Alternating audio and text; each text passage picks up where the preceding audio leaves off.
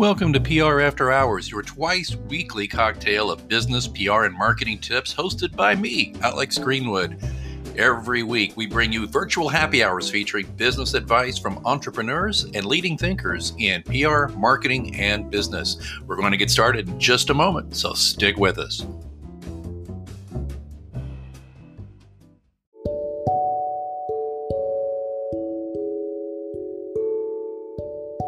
Hi, this is Angelo Ponzi, the host of the Business Growth Cafe podcast, and you're listening to PR After Hours.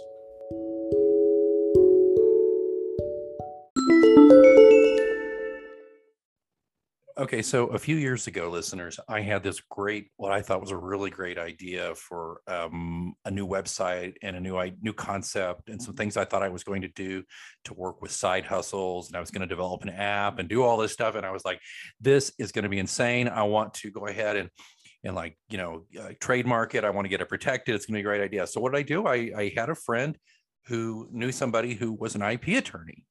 And this was a really good experience for me for three different reasons. One, I could find an IP attorney. I think a lot of people don't even know what an IP attorney is. And hang on, hold the line if you don't know what one is. Second of all, this IP attorney just spoke with me and listened and heard me out and just listened free of charge. And then the third thing this IP attorney did for me is she told me, don't do this. Don't spend the money on this. She didn't say it was a terrible idea, but in retrospect, she was trying gently to say no. So you know what? I thought it would be so great based on that experience alone as a small business person and as a consultant who deals with a lot of clients. You have a lot of interesting intellectual property things come up that we speak with an actual living, breathing IP attorney. And boy, are we in luck. Today, we're going to speak with Devin Miller. Devin has his own firm. He's in Utah. He's got a lot going on. And Devin, I'm going to stop talking because I want to hear from you. Welcome to the show. Hey, it's great to be living and breathing, and I'm excited to be on the show. So do you get calls like that every now and then from excited people, and then you have to talk them off the ledge a little bit?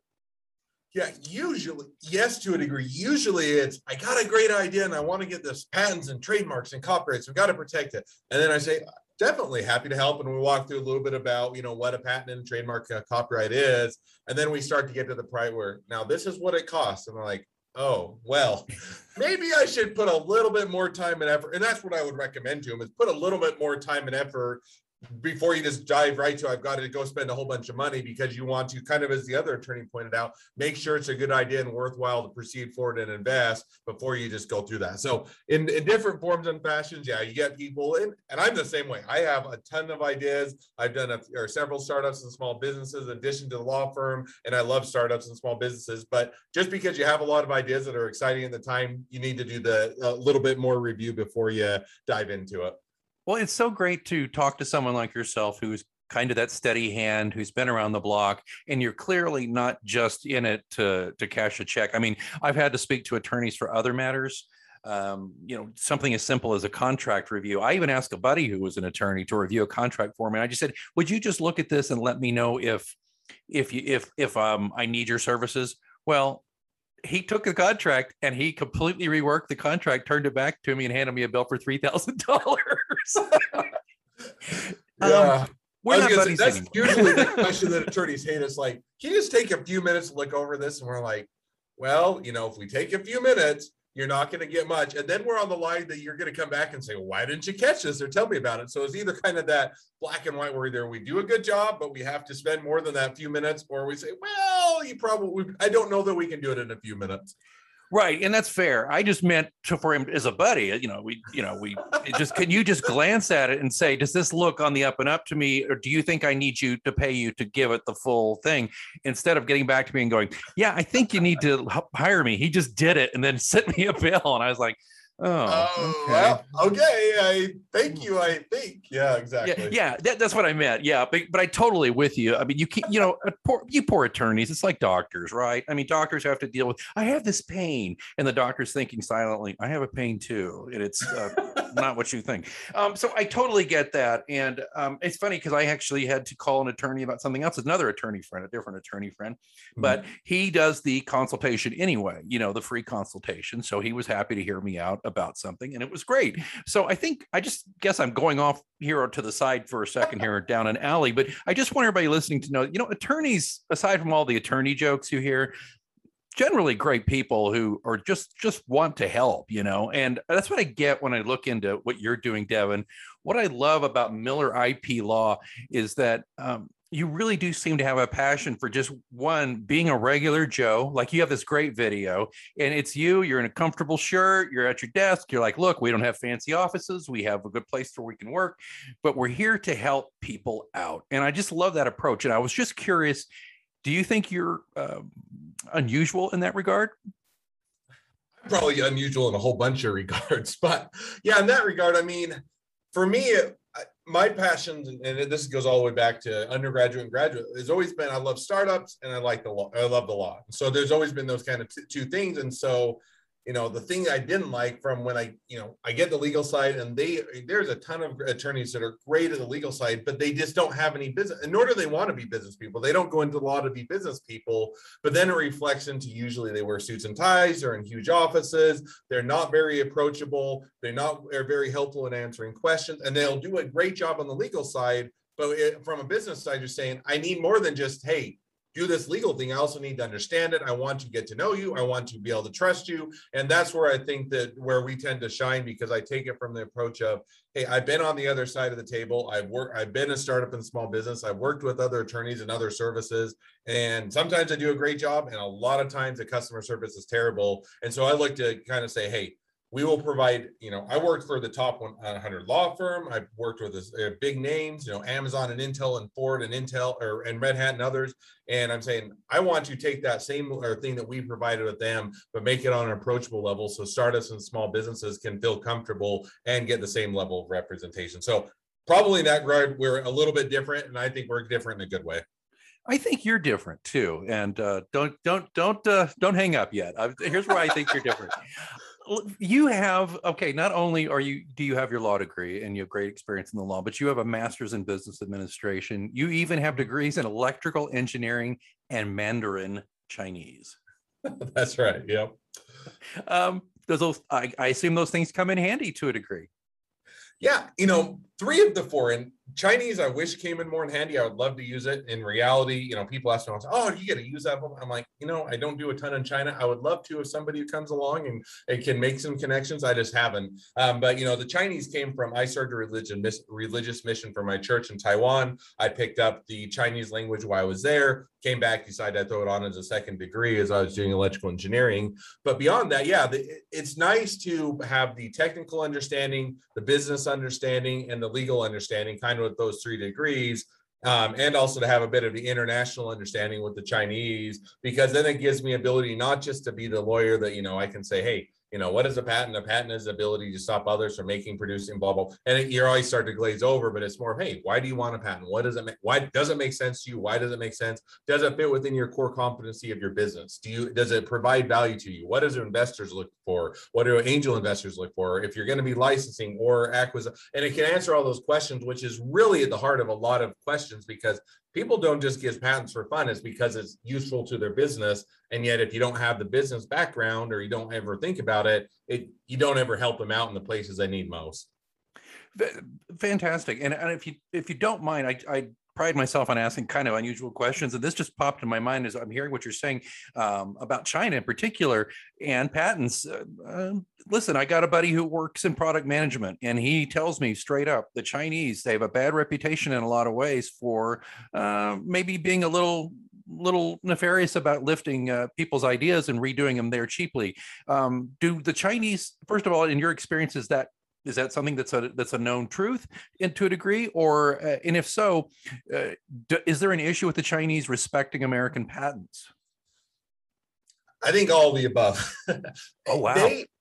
They are getting better, and I'll give them that. If I were to look at the progression of most countries, the U.S. it had an advantage in the sense that it was almost set up from inception of, hey, I own whatever I create, I own it, and I want to protect it. And it was really set up, I think, from inception very well, at least from the patent perspective. And you had even some of the founding fathers in that. Benjamin Franklin was, had a lot of patents in that, and you had that system set well.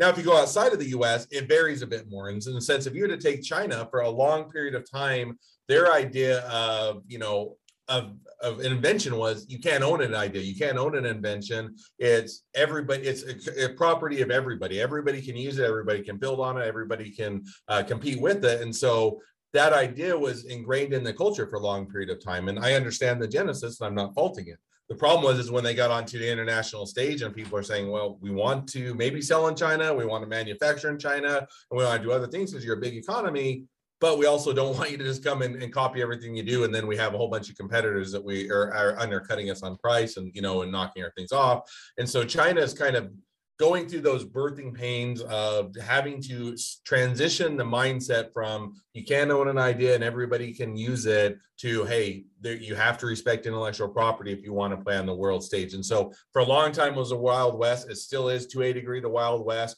but they are making, I think, reasonable steps forward to transition to be a better player on that stage. Now they're far from perfect, but they are making inroads. Well, Devin, I appreciate your answer to that because, frankly, I had not thought about it being a cultural issue. Yeah, but it's just like the U.S. U.S. are saying, hey, if I have this, if I purchase this property, I own it, and people better not trespass on my property and that's kind of the mindset. And so I think that taking a step back and not just saying, well, China's just not a good player, but looking at the mindset helps you at least understand. Now, you still have to protect yourself. You still want to make sure you set up your business well, but at least it gives you understanding the mindset. It helps you better to approach it. Devin, can you do me a favor and for our listeners, and let's just assume, well, I am a small business person. Why don't you, if you don't mind, treat me as if I'm a potential client coming in the door. Maybe give me kind of a scenario how it works. So let's say I'm actually a small business person who has IP I need to protect. Can you walk us through your process about that? Absolutely. Yeah, no. I mean, if I were to do it, and every situation is variable, but it goes something along the lines of a lot of people come in and they know that they have something that they think is valuable for the business. And maybe they watched Shark Tank or a friend told them, or they heard on the radio that they probably should protect it and they need intellectual property. And that's about the extent of the knowledge. If you're less familiar or experienced with it. And so a lot of the first conversations are, one, we'll go over what does intellectual property include? And so, it's a very general sense. It includes patents, trademarks, copyrights. Patents go towards invention, something that is, that has a functionality, utility. It does something. That's a patent, and you can protect it via patent. A trademark is more for the branding of the business. And so that's going to be more of a name of a company, name of a product, a logo, a catchphrase. Those type of things are for trademarks. And copyrights are going to be more for creative. So a photo, a picture, a book, a podcast, a video, something along a sculpture, a painting, those type of things.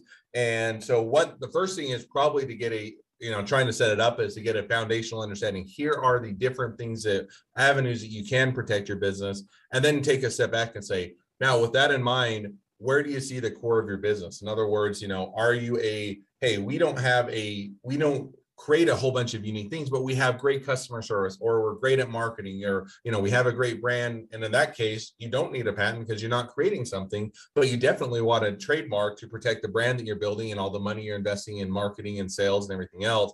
Vice versa, you may be saying, hey, we are a startup. We have the world's best idea for the next iPhone, and it's going to knock the socks off of everybody. And we're a technology company. Then it's saying, okay, you want to get a patent to protect your invention. So it's really kind of understanding what are the avenues and then lining it up with what the business is. And then kind of the conversation evolves from there based on the business of based on what your value is, then where are you at in your business and what you should be considering to protect it. So we're looking at a process though. Let's say we're in the door. Let's make it like what I was going to do. I had this idea and I wanted to trademark a brand name and a tagline. And I assume that's a lot simpler, obviously. It's a trademark. So what do you got to do? You got to do a search, right? You got to look and make sure nobody else has done that, right? What else do you have to do? And give us an idea a little bit about how that works. Yeah. So taking the trademarks example and just, backing up, you don't have to do a search. Now, I would highly recommend it. But, one of the things that everybody assumes, well, I have to do a search to see if everybody, and I do recommend it. So I don't want anybody to walk away saying, oh, I don't need to do a search. But, the other thing I always look at is you need to match what your budgets are with where the business is at. In other words, as an example, if we were to start out, we could do a search. Our flat fee is $500. It takes about a week to 2 weeks to get the results. Based on the results, we will, we schedule a call with you. We would actually walk through the results and say, here's what we're seeing. This is not a guarantee, but if I was in your shoes type of a thing, here's what I'd be thinking about, and if whether or not I would move forward, or if you'd want to adjust the brand in that. And then based on that, we'd prepare a trademark application, and that usually takes a couple of weeks and is around $850 for the flat fee, depending on how many classes you're doing. That would be kind of the quick or the short process. But the thing that you also want to look at is, what is your budget throughout the process? In other words, if you're saying, hey, we are bootstrapped, we are a startup, we have very little funds, and we're trying to decide, do we do a trademark? Do we make payroll? Do we do, do we do marketing and sales? Do we get an office building? Do we do inventory? And you got a whole bunch of demands. Then you're going to say, okay, maybe we do need a trademark, but we'd rather, a search would be awesome. Our budgets don't allow. So that's why we always, we split out whether you do a search or whether you just go straight for the trademark application. Same thing on the patent side, whether you do a patent search or just go to or straight to an application, because sometimes your budgets don't allow for both. And then you're triaging as to what is the most important to get started with. If budgets allow, then that would be kind of the process that I just walked through. Oh, that's great. That's wonderful too. And again, that's where your foundation is showing a little bit there, because you understand what it's like for a small business. And that was actually part of the calculus as well when I was talking to an IP attorney about my brilliant idea that wasn't really brilliant.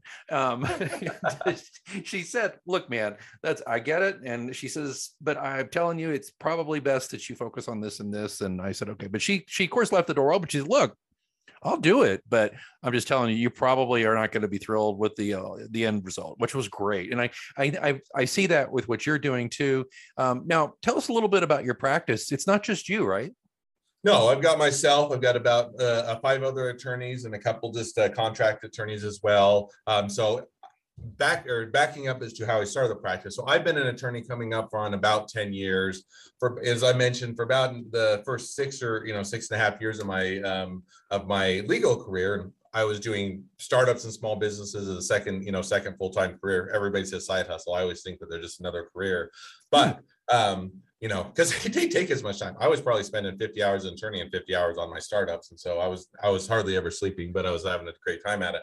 That was an aside. But when I was doing it, I was working for the big law firm, big name clients. And I was really looking to say, I want to do startups and small businesses. That's where I find the most enjoyment. That's really where my heart is. And that's where I want to focus. And so I started Miller IP Law about 3.5 years ago. And it was really just me. I had one paralegal that I had a great relationship with that followed me along. And that was about it. And so, that was where we started out. And it was just kind of, the idea of hanging your shingle and getting your own thing. Now, I had some clients that followed me along. I wasn't starting from scratch, which made it nice. But then it was kind of a slow building of it and building, getting the website up and going, getting our content up and going, finding how we reach new clients, and then bringing on attorneys as we grow. And so it's kind of been that slow evolution. But over that time, we've now brought on, I think we're up to 5 attorneys and a couple, part-time contract attorneys. But then it's also expanded the services. So, my area of expertise is patents, trademarks, copyrights. We've also built on or done some other things with, business related law. We have one attorney that's on the litigation side. So if you need to enforce it, that we can also not just get you the trademark or the patent or that, but actually go out and enforce it against someone else. And it's kind of been that slow evolution. I'll give it, you didn't ask the question, but I'll give one other side. One of the things I'm excited about that we recently offered as well, and it's kind of fits along with the focus of the firm, is we also offered kind of a DIY legal option. It's, I just say legal Zoom only. You're not going to, I'm sorry to interrupt you. You're not going to believe this, but I'm literally my next question, because I'm looking at your website right now and I'm very excited about this. Please, I'm sorry to interrupt. I had to tell you that. Go ahead. Yeah, no, and I'm excited about it. So I'm glad that somebody else besides me is excited about it. But where I found it is, when we have somebody come through our door, I still highly recommend an attorney, and it's the best, the best option if you can afford it. But I also felt like a lot of times we're having clients that were just early enough stage that really they probably needed something because they had a brand that they were developing, or they had an invention that they were going to spend a lot of time, money, and effort, or they already have, but they weren't in the position to use our services yet. And so I was looking to say, well, what can we do to offer them a alternative? Now, it's not going to be as good as attorney, but we want to have them a reasonable alternative that they're not just kind of left in the dust and nothing to do. And because we're looking to help startups and small businesses. So with that in mind, they're really saying, well, LegalZoom out there. There are Rocket lawyers out there. Some of them that kind of offer DIY option. I look at them saying, every time I see those applications or that work, no slight against them, we're always correcting it and fixing it. It doesn't do a good job. And it usually I'm like, you're almost better just to not do it, because it makes it worse than if you hadn't done it. But I think they had a kernel of a good idea. And so that was really where what we call Snap Legal, which is a DIY legal option, where we integrate videos. We have much more content and training and helping them along. We offer them an opportunity to spend an hour with an attorney to not do the full work, but to review through it and give them some guidance and ideas. And we kind of said, what are the options that we can provide, so that if you're aren't able to provide an attorney or afford an attorney, that you can still have something that's a reasonable option as an alternative as your business grows. Now, I recommend, if you're starting out there and your business grows and starts to do better, I would still have an attorney do it, because an attorney is more experienced. One other thought, the other question I usually get is, well, yeah, but, which one's better? If you have the DIY option, why should I ever use an attorney? And the best way I can, explain it is kind of like if you were to need shelter over your head. In other words, you're saying, okay, I'm out in the wilderness and I need shelter. Well, I could probably, without a lot of instruction, go and pitch a tent. I could do a lean-to against a tree, or I could pitch a tent. It is technically shelter. It's not very comfortable. It doesn't do a good job. It's not very durable, but it's something. And that's kind of where a lot of people start out with, I'll just figure it out myself. And the DIY legal option, on the other hand, you can have a builder come out and they can pour the foundation, they can do the insulation, they can make it comfortable and have air conditioning. And that's kind of your attorney. You have a higher professional that's experienced in house building, or in our case, in intellectual property building. And that's kind of the attorney option. And then this one kind of comes in between and is saying, okay, it's not leaving it on your own. It's not having an attorney do it to you. But if you could say, now let's say if you could take, videos and you had content and ability to come up to speed that you could do it yourself, it'd be kind of like building your own house, but having some guidance, a how-to book of how to do it. And it gets you that much closer. So it kind of bridges a gap and provides an alternative option for those that maybe can't afford attorneys now, but need to have something that's reasonable in place. I think a lot of attorneys leave money on the table by not doing this. I love your analogy. I think some shelter's better than none when you've got a storm. Yep. I'm looking at this. You've got everything from a social media takedown, which, by the way, I'm looking at this as a PR and crisis communication consultant. Got that hat on now. I'm looking at some of these things that a lot of my clients could benefit from. You got a website takedown, social media takedown, a business will, NDA. Oh my goodness. Independent contractor agreements, cease and desist. I mean, there's a lot of great stuff here. And folks, if you're a small business person, you really owe it to yourself to check it out. It's over at Miller. It's at milleripl.com. That's right. And there'll be a link in the show notes. Devin, in the last minute or two here, I'm going to stop yapping and let you have the last word. But if you could just maybe offer one last piece of advice to listeners about why they should give you a call or give their local IP attorney, but preferably you, a call about some of these things. Yeah, and one note on that is we have more clients outside. I'm located in Utah. We have more clients across the U.S. outside of Utah than in. So the nice thing about a lot of the work we do is it's on the federal level. So we love working with all businesses across the country, not just in our local place. Now to answer your question, if I were to give one takeaway, one thing, if I was a business to get started, is get a plan and a strategy in place. Now, I'll give that the caveat. Plans always go out the window as you're getting going. You always have to pivot. You always have to adjust. But, the thing that I found is in the early stages, you need to convince yourself that this is a good idea, that it's worthwhile. And then part of the way that you convince yourself is, okay, what is the market?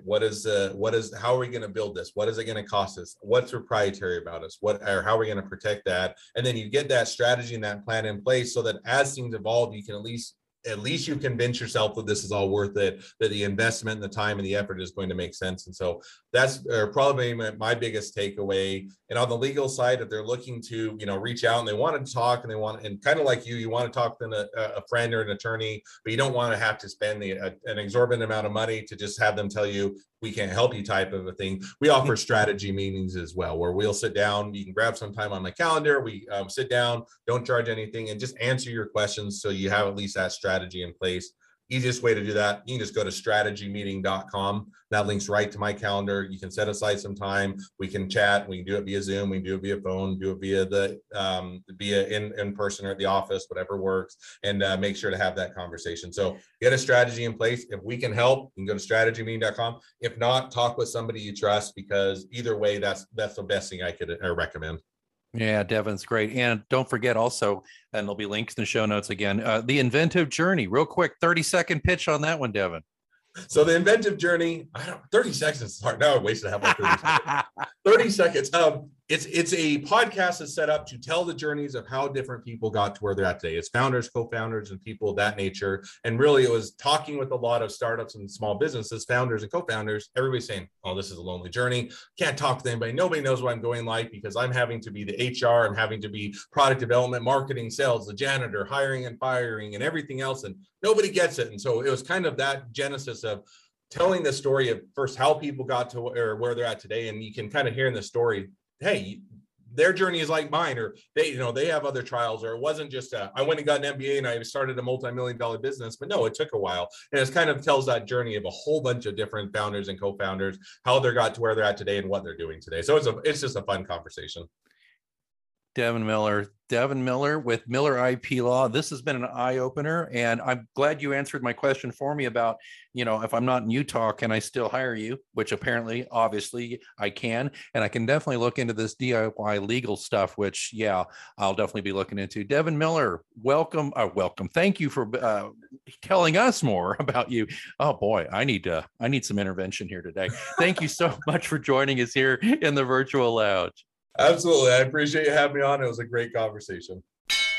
Oh, you know what that means? Looks like it's last call here at your virtual lounge for PR news, views, and interviews. Don't forget, you can ask me a question anytime. You can do it through our Twitter account, which is @HoursPR, or even better, you can send me a message vocally. I would love to hear your voice, and I'll answer it on the show. There's a link in the show notes. All you have to do is sign up through Anchor FM. It's free, doesn't take long, and you record your message. I get the message. I will play your audio. Just give me your first name and the city you live in, and then I will answer the question to the best of my ability right here on the show. Don't forget to, if you're enjoying this podcast, you can support it and help increase the frequency and value of the show. Just consider being a sponsor for your brand or your agency, or just yourself because you're like, I like this show. Or just drop a few coins in the virtual tip jar. Either way, there's links in the show notes. Please check that out. All of that, of course, being in the show notes where you're listening right now, or at prafterhours.com. I see that they're turning up the lights. Last call is over, and I've got to clean up this virtual lounge. And until next time, I'm Alex Greenwood, and you've been listening to PR After Hours on Anchor FM.